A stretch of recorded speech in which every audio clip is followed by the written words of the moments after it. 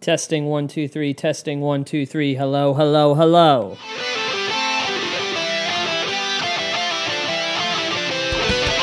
Hello, hello, and welcome to another episode of the DTF Podcast. My name is Sam Norton, and you are a listener. Thank you for coming back and being a part of comedy as we dissect it, replace it in your brain, and deconstruct it so you can understand it and hopefully enjoy it a little bit more.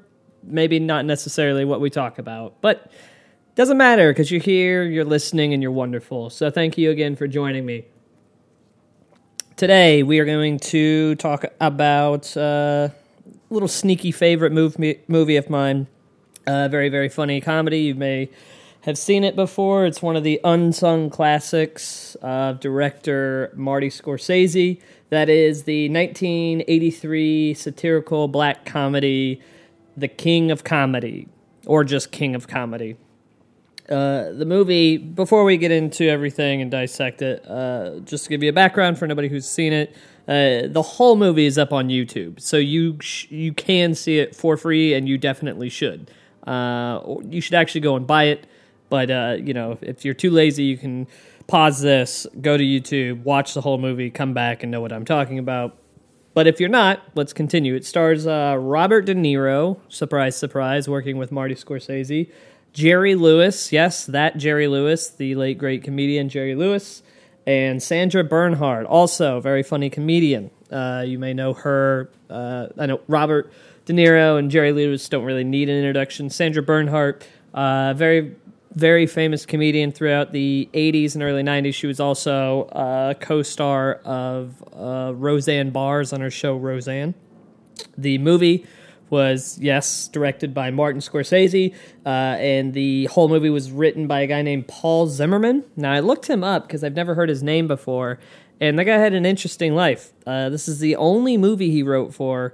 He wrote this screenplay, somehow sold it. Martin Scorsese picked it up, and they made the movie. The only other thing he did in entertainment was like a few TV scripts here and there, but he mainly worked for Sesame Street, which is odd because this is such a dark black comedy that you don't think people from Disney and Disney now, but just Sesame Street at the time, you wouldn't think those people. You'd think they were a bunch of hippies that thought something of the world. But I don't know. It's nice to know that even the most beautiful among us have some real fucked up thoughts. And anyways, later he wrote this movie, kind of fell out of show business, became a politician, like some Republican local state senator, and then unfortunately died of colon cancer in 93. So there's a little bit about him. I was just interested because I've never heard his name before. So anyways, the movie breaks down like this. It's the story of a guy named Rupert Pupkin, who is played by Robert De Niro, and his character is this really pathetic kind of autograph hound, deranged, hopelessly unsuccessful stand-up comedian.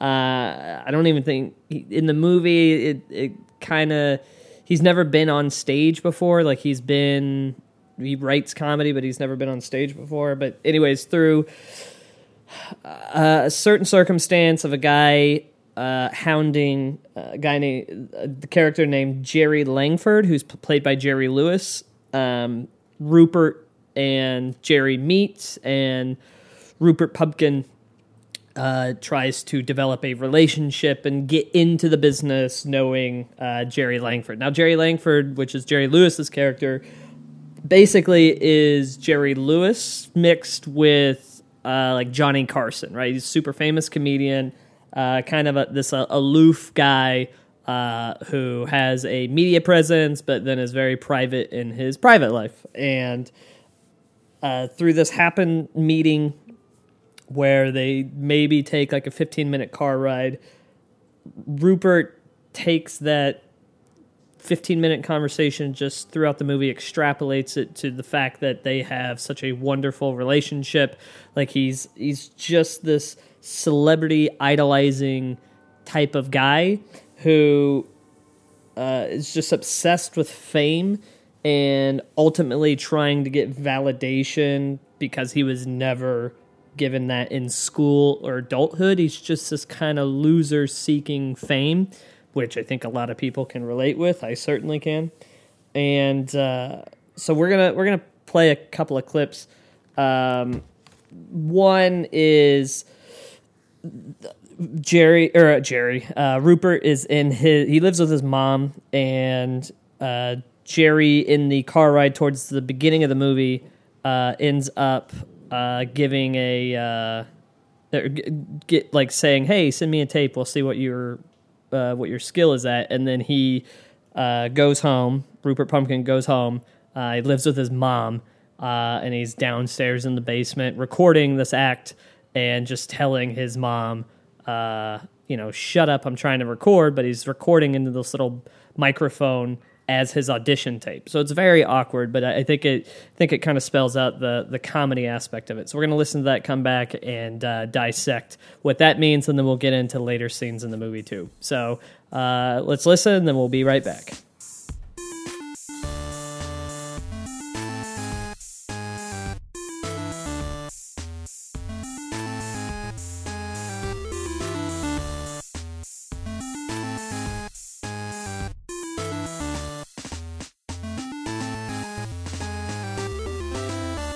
First of all, Miss Long, thank you very much for your help at the office and for passing this on to Jerry. I appreciate it more than you know. Now, Jerry, before I begin, I just want to thank you for listening to this material and for the opportunity you've given me. You know, lots of people think that guys like you, people who've made it, lose their feeling for struggling young talents such as myself. But now I know from experience that those people are just cynics embittered by their own failure. I know, Jerry, that you are as human as the rest of us, if not more so. Oh, well, I guess there's no point going on about it. You know how I feel. So let's get on with the show, The Best of Rupert Pupkin. Jerry, I've sketched out this little outline in order to save you a little bit of time, okay? It's a little introduction. So close your eyes and imagine it's exactly 6 o'clock. You're standing in the wings, and we hear Lou Brown and the orchestra strike up your theme song. And now, from New York, it's the Jerry Langford Show with Jerry's guests, Richard Pryor, Ben Gazzara, Elizabeth Ashley, Carol Burnett, And the comedy find of the year, making his television debut, Rupert Pupkin, the new king of comedy. Rupert! Are you crazy? Say What's hello the matter to with you? Jerry. People are sleeping. Lower it. What's the matter with you? Mom!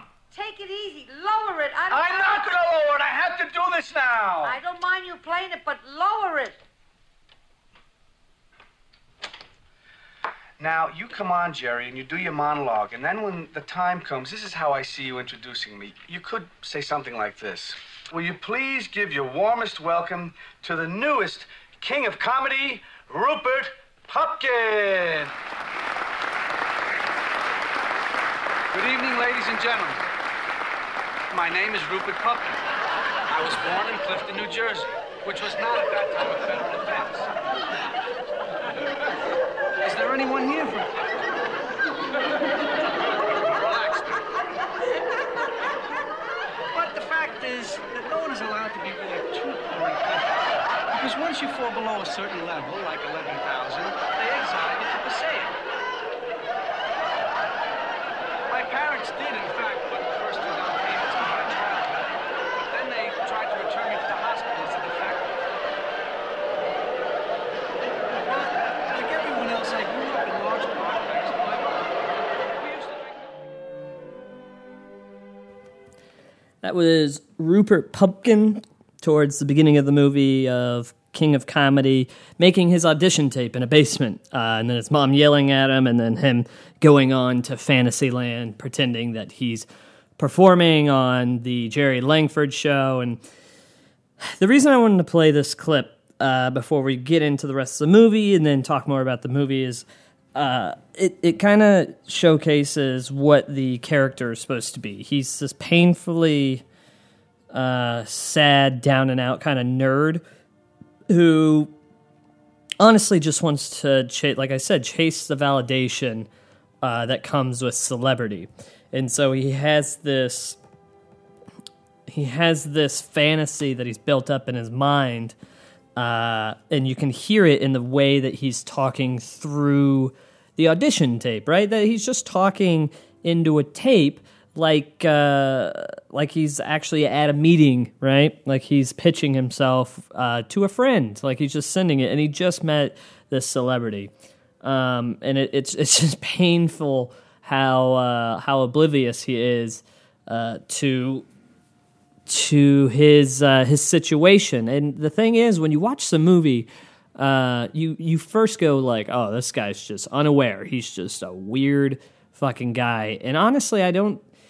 Every time I watch it, I go like, oh, I think he does know how much of a loser he is, because in the movie, there's a lot of not flashbacks, but like daydream situations where it shows like certain, like Jerry Langford going like, oh, you're hilarious, kid, you got everything, you're an amazing guy. Like he's projecting his fantasies into the future of like, yeah, I'm going to be famous, this is going to happen, Jerry's going to sign off on me. And later towards the end of the movie, he starts doing this thing where like he's on television, he's on the Jerry Langford show, and he's actually hosting his own show, and he has his high school principal come out, and the high school principal goes like, hey, we were all wrong about you, kid. We all think that you're great, and I just wanted to apologize on behalf. He's having his high school principal apologize in his fantasy that he's not a loser. And so I think he is very,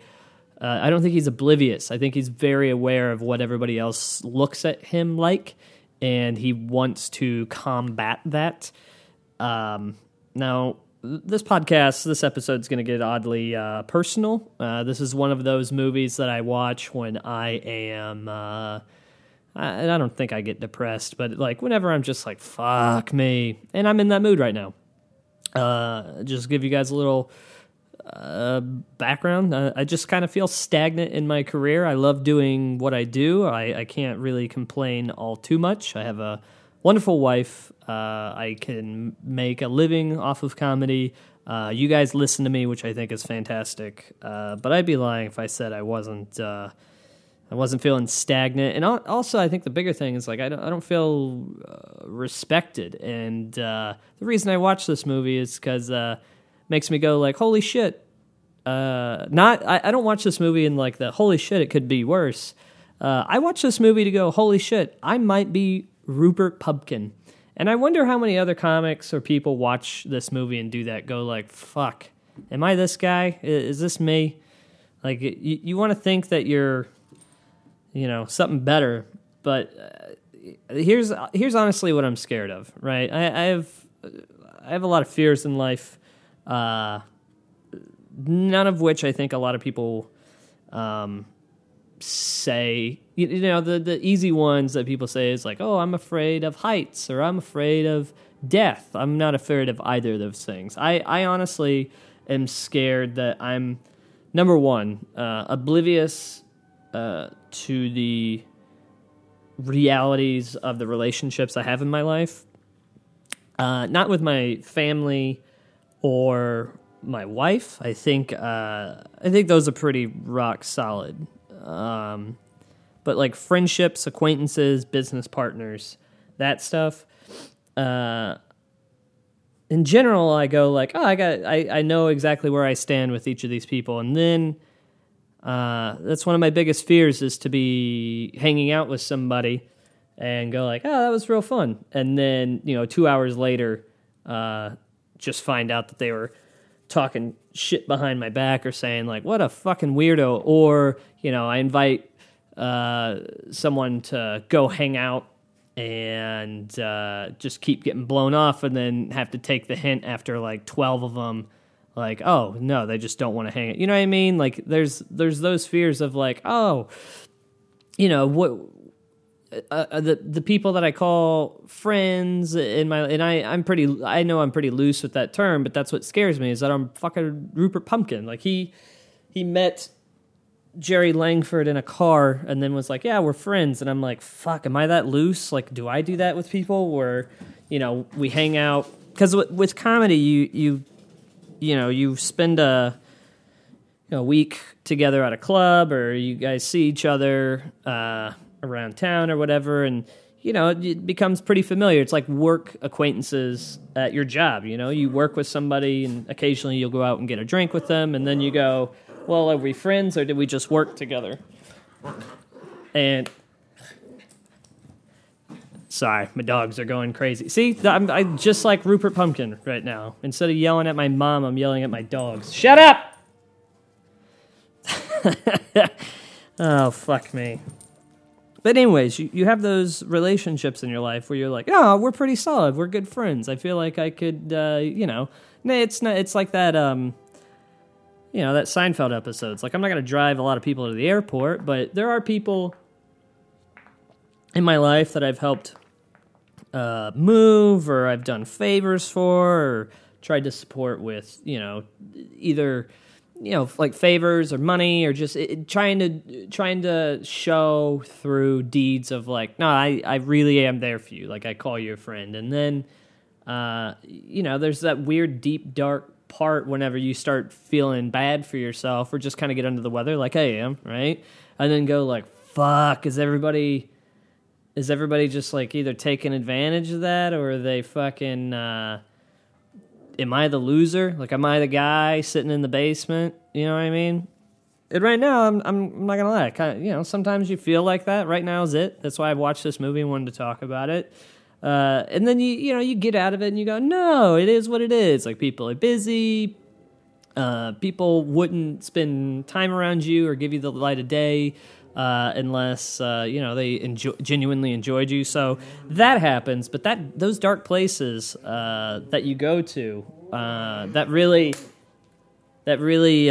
starts putting into like the back of your head, going like, oh well, I don't know, dude. Are you a fucking joke to people? Like, and I think part of that is like maybe, and I'm going to relate this to Rupert, like, when you are, I don't know, the character, you get the idea that he was bullied and just kind of a nerd in school and shit. And whenever that happens to you, that doesn't really leave. You just always have that like, fuck, am I still this guy? Like, I don't want to be this. I don't want to be the guy who had rocks thrown at him. You know what I mean? And Rupert's like, yeah, I don't want to be this guy who the principal said was a fucking loser.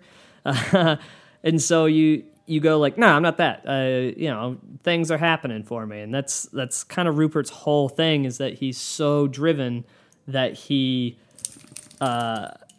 doesn't stay that loser. Like that's where he gets his drive and ambition, which is where my next fear comes from, right? My next fear is that I don't know the difference between ambition and crazy, right? Rupert, later in the story, right? So up till now, he makes an audition tape.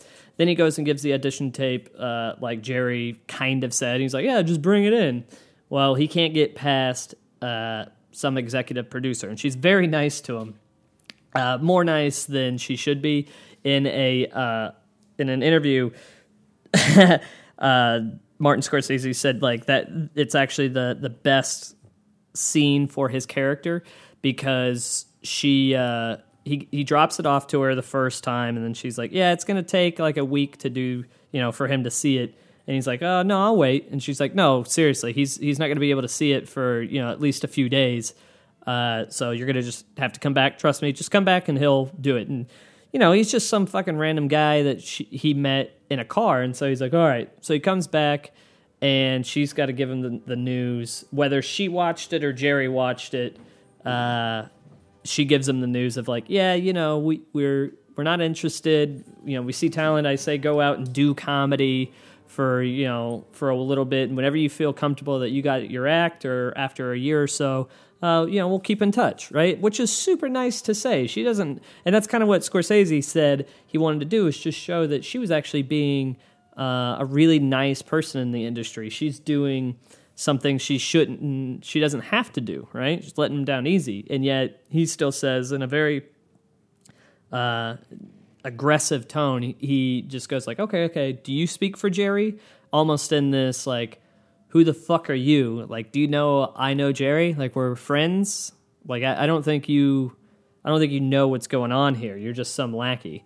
And that's partly because he doesn't know his relationships, right? Which is a fear of mine too, of like, fuck, do I push people the wrong way because I don't know where they'll actually hold up for me type thing. And then the other thing is like he's got so much ambition that he's burning a bridge that's actually being made for him, right? He wants it to happen now. He's like, no, I'm fucking ready. Let's do this. And he doesn't recognize the fact that, yes, his ambition got him into the door. His ambition got him to be at least like at the first developmental phase of a working relationship with either the executive producer or Jerry himself. He actually has some clout to him that he's not just some regular Joe Schmo, and if he keeps in touch type thing. Like, that's the silver lining of like, yeah, dude, you got yourself in the door. They said they'd look at you. Just keep in touch and get better, and you actually got something going. But he just wants it now. And so his ambition turns into crazy, to which leads into a couple of great scenes where he busts past the security. He gets thrown out, then goes back up, busts past the security, runs throughout the office asking for Jerry. Then they comedically throw him out on the street. And then this is where the movie turns into a dark comedy. Him and Sandra Bernhardt's character, who Sandra Bernhardt is basically just a stalker. She's a sexual deviant stalker who wants to be with and fuck Jerry Langford, Jerry Lewis's character. So what they do is they abduct him. They hold him at gunpoint, throw him into a car, and then they go back to Sandra Bernhardt's apartment.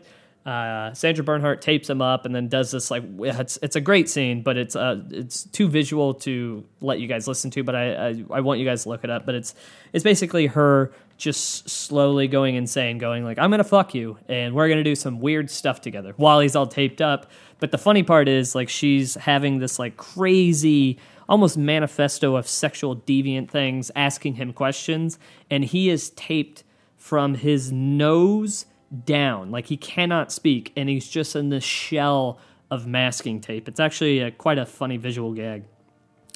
But then Rupert Pupkin holds him for ransom. Then he holds him for ransom. Then says like, "You'll get him back if I can get on and do a 7-minute set, basically like a Carson set, so people can see me."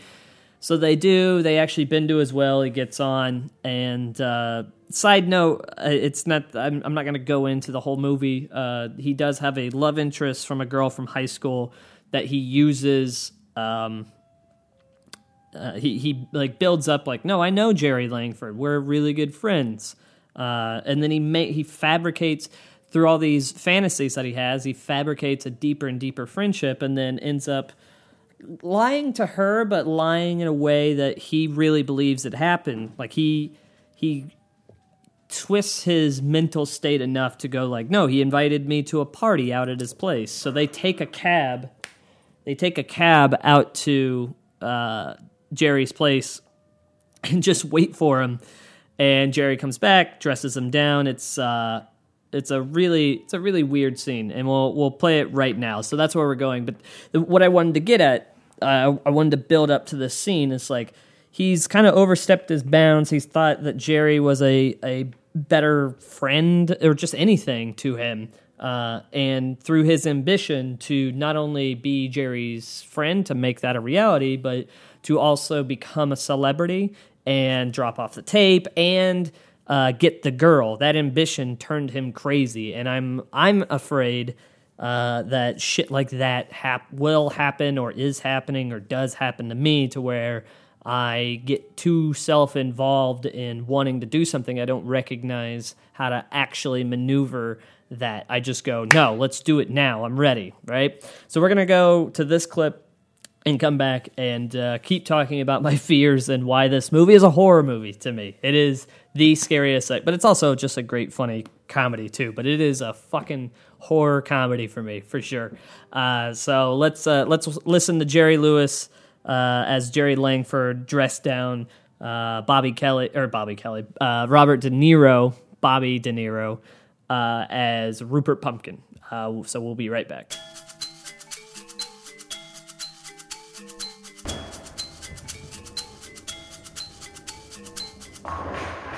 I have my stuff right here. We could do it in about like a half an hour at the most, and then you'd have the rest of the afternoon to yourself.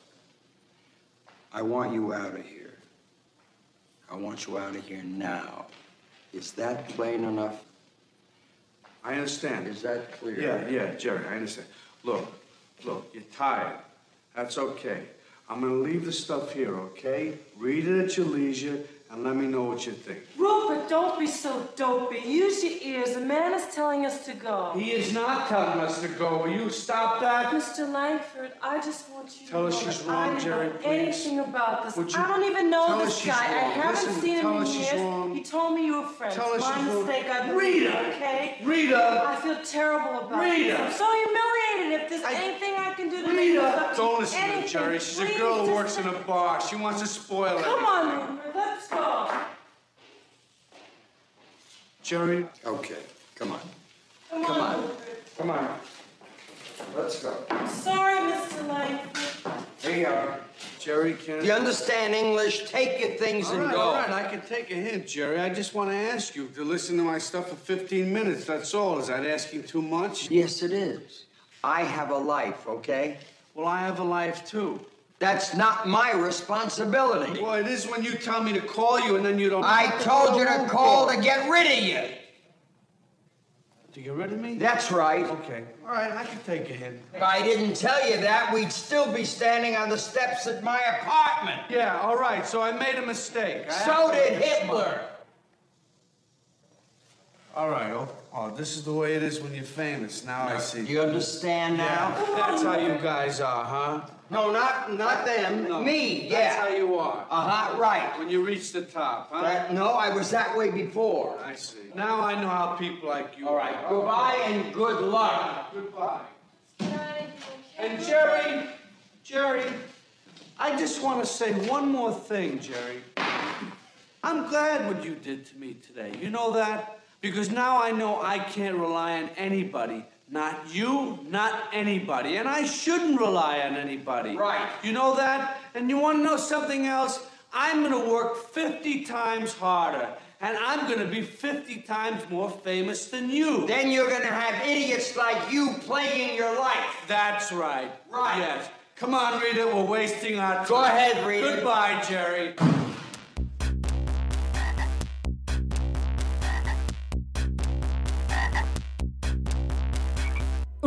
That was Jerry Lewis dressing down Robert De Niro in King of Comedy. Man, that was such a harsh scene. Every time I watch that scene, I'm just like, fuck. Like, he's got his potential girlfriend there that he's been lying to. He's got a guy that he was idolizing, and in his head, he convinced himself, like, oh, I'm going to make this girlfriend work.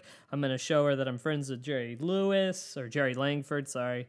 And then it all falls apart in that one scene, which leads him to fucking snap and go crazy. All right, so this leads me into the last fear. My last fear is that, like, being a geek and thinking in a room to myself, fantasizing with too much confidence. And what I mean by that is, like, confidence... like having confidence because nobody else gives you that love that you want or those compliments that you want, that respect. And so a lot of people, there's always like two ways to go through it, right? You have the people who didn't get that in one way or another, and so they withdraw. They become super shy, bitter, or, XYZ, right? And then you have the Rupert Pupkins in their lives who don't get that kind of validation, and so they overcompensate with confidence, right? They just have confidence out of nowhere. Rupert, it's indicative, right? Before he closes, like, slams the door and leaves, he's like, you know what? I'm going to work 15 times as hard and be 30 times as famous as you right now. Any other person caught in that mortifying situation, embarrassed in front of a girlfriend, embarrassed in front of a guy that you idolize, would crumble and apologize and duck out and put their head in the sand. And he does not. He goes full bore in saying, like, oh, okay, this is not... He basically blames everybody else but himself because he has confidence enough, or ego, I don't know which one it is. I think it's inflated confidence with nothing to actually show for it, so that's just ego. And so he makes the situation worse by not recognizing the situation or his fault. And holy shit, I can't tell you how many times, in my life I've burnt bridges in my career. And a lot of times I can justify it as, whether the justification's right or not, I can justify it as like, well, this is the morally right thing to do, is stand up for yourself in this situation. But there's other bridges that I've dressed down.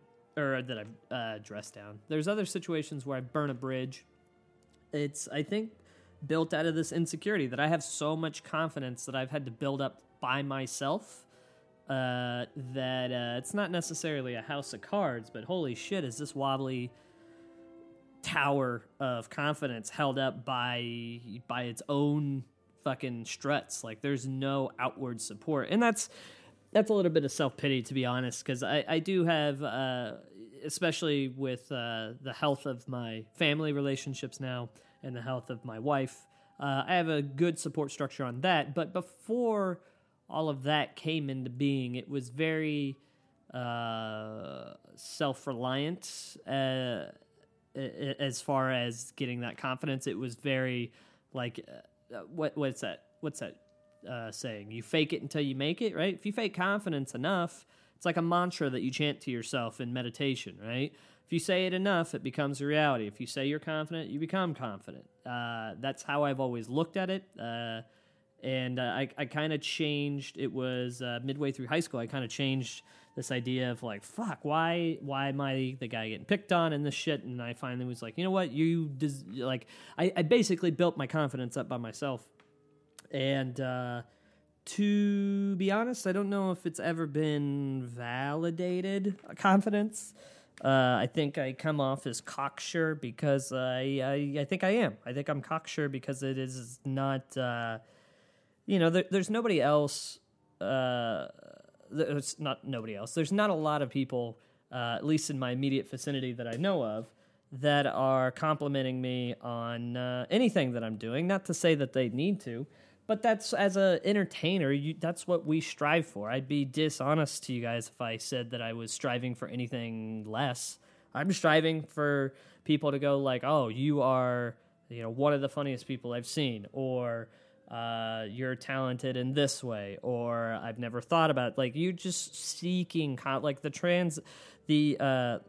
currency in entertainment is not necessarily money, it's compliments, it's validation.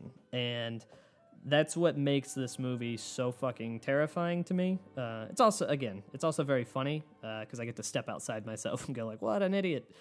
But that's what makes it terrifying, is that at any moment you can be Rupert Pupkin. It's a terrifying aspect. And if you're not in the entertainment business, which I'm sure a lot of you are not, you could have this in your own life where your perception of what's going on around you can crumble in a second because the reality can hit you and you go, fuck. It's kind of the same feeling that people have, this impending doom. Like, if you've ever been in a bad relationship where you've been cheated on and you were lied to about it and then found out that they were cheating on you for like a year, right? And you think that you're in a good relationship. If that's ever happened to you, that moment where you find out, your just world comes crumbling down, and you're like, fuck, how did I not see this? Like, what the fuck is wrong with my brain and my perception of the world around me that doesn't let me see reality, right? And so that's the way that you have that impending doom in every relationship after that, of like, oh God, what if this happens and they cheat on me and then I don't find out, and then I finally find out like 2 years later and I got to deal with that. Like, that's the way I feel about my comedy career, my stand-up comedy career, is going like, fuck me. Like, what if what if I build all this up? Things are not going bad for me. They're just not going good. They're pretty null right now. But I have built a career. I've been doing this 10 years. I have a career now. I can confidently say that. Hopefully it's not the bad confidence. Hopefully it's like a real, like I know I can pay the bills. I won't be buying a house anytime soon with the money that I'm making, but I can afford an apartment and groceries and bill. I can keep the lights on. And what if all of it's a sham? What if the only reason I've been getting shit is just being right time, right place, and not out of any thing of being talented or being a commodity or even just being a good guy and people doing me favors? What if it's just out of sheer blind luck and over the next year it all falls apart? It's just huge fears of mine. And anytime I watch Rupert Pupkin do the things that he does, go through this movie, you just see it's like a funhouse mirror reflection of yourself, of what you could be or could have been, where you're just like, fuck. Like whenever you look at the fat one, if you're a skinny person, you go, oh shit, what if I become a morbidly obese person? Right? But on the flip side, some people can watch a movie like this and maybe be that character. I'm trying to be positive with this. Maybe be that character in real life and see Rupert Pupkin, and it's like being morbidly obese and then looking into a mirror and then it makes you look skinny, right? You go, well, at least I'm not that guy. Not to vilify being fat, but being... Well, when you're morbidly obese, a lot of people have problems with it. So that's why am I giving you guys a disclaimer? I don't give a fuck. If you're fat and you feel bad about it, all right, that makes sense. So the point of all this is a good movie.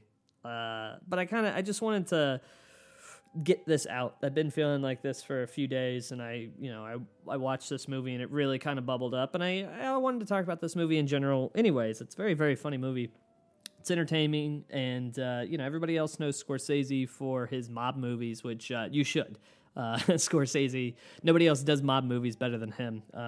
Even Coppola, I'm going to say that. Francis Ford Coppola did Godfather movie, great, but I'm more of a fan of more the street gang type of mafia than this like La Cosa Nostra, almost secret society, Illuminati type shit. The only mafiosos I've ever known or met were all the fucking like Goodfella guys, where it's just like, oh, you guys are just blue collar dudes in suits who are fucking crazy and murderous. But he did do a fantastic movie about stand-up comedy and what it's like to not succeed, to be, to be in. Basically, Rupert Pupkin is the guy at the open mic where you see him dress up in a three-piece suit to go to an open mic and then fail and then go around telling everybody he's a comedian. So I know that's where he's at, and I know I'm not that because I have at least been paid for comedy. But Rupert Pupkin got a TV credit before I did. He's not a real person. I mean, like, he has a legitimate TV credit in his universe where I have been on a show that you have to live in 11 cities to be in. If you're outside of those 11 cities, you have never seen me before. So yeah, that's one of those things of like, fuck, dude, how do you get past the walls in your life if you can't see them? And Rupert's a good example of that. Of like, do you have to just balance it out with crazy ambition and just go for it and fuck everything else? Or can you have everything else and just learn to see the walls in front of you instead of just bumping in to a maze where you can see? It's like going through a labyrinth, one of those hedge mazes, right? But instead of a hedge or stone, it's just clear walls, right, that you cannot see, and you just have to keep walking, and you can see the goal, right? You can see the piece of cheese in the middle of the maze, and you just walk towards it, and every time you walk towards it, you hit a wall that you can't see, so you just got to brush up against the wall until you find an opening, and then you just take that opening, and you're just, even though you're not blind to the goal, you're blind on how to get to the goal, and that terrifies me because that cheese is the food, the nourishment that I need And the longer it takes me to get to that nourishment, the more I start to starve to death.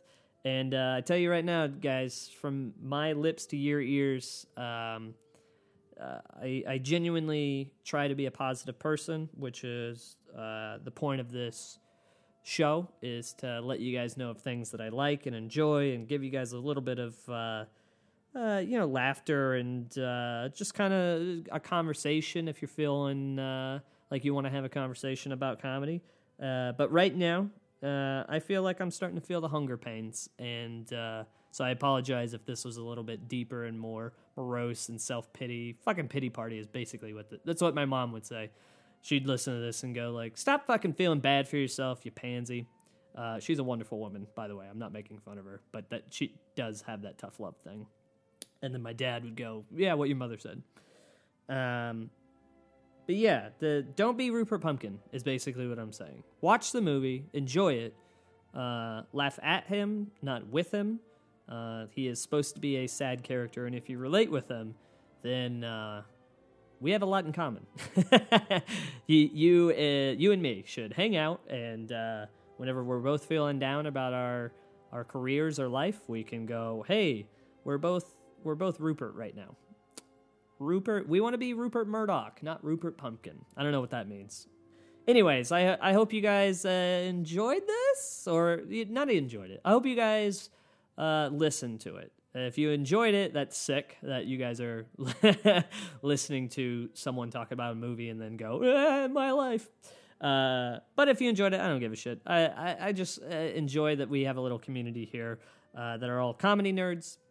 And please come back, listen anytime. I will do this as long as you guys are here. Just keep listening and enjoying comedy. Go out and find your own comedy, but please watch this movie. I think you guys will enjoy it. And follow me on Instagram at isamcomedy, or you can follow me at Twitter at isamcomedy, or go to my website, isamcomedy.com, or as many people know it, isamcomedy.com. No matter how you guys get there, I don't care. And again, enjoy listening to us every Tuesday, SoundCloud, iTunes, and Stitcher. Please tell people this podcast grows only because of you guys. If you know other comedy nerds, get them in on this. I know we're all out there, and I appreciate your guys' support. So go out and find your own comedy. I love you very much. Next time, I promise I will be back with something a little bit more chipper. I just wanted to give you guys a piece of my heart since you guys have been supporting me since the beginning. So I love you all very much. I will talk to you next time. Bye.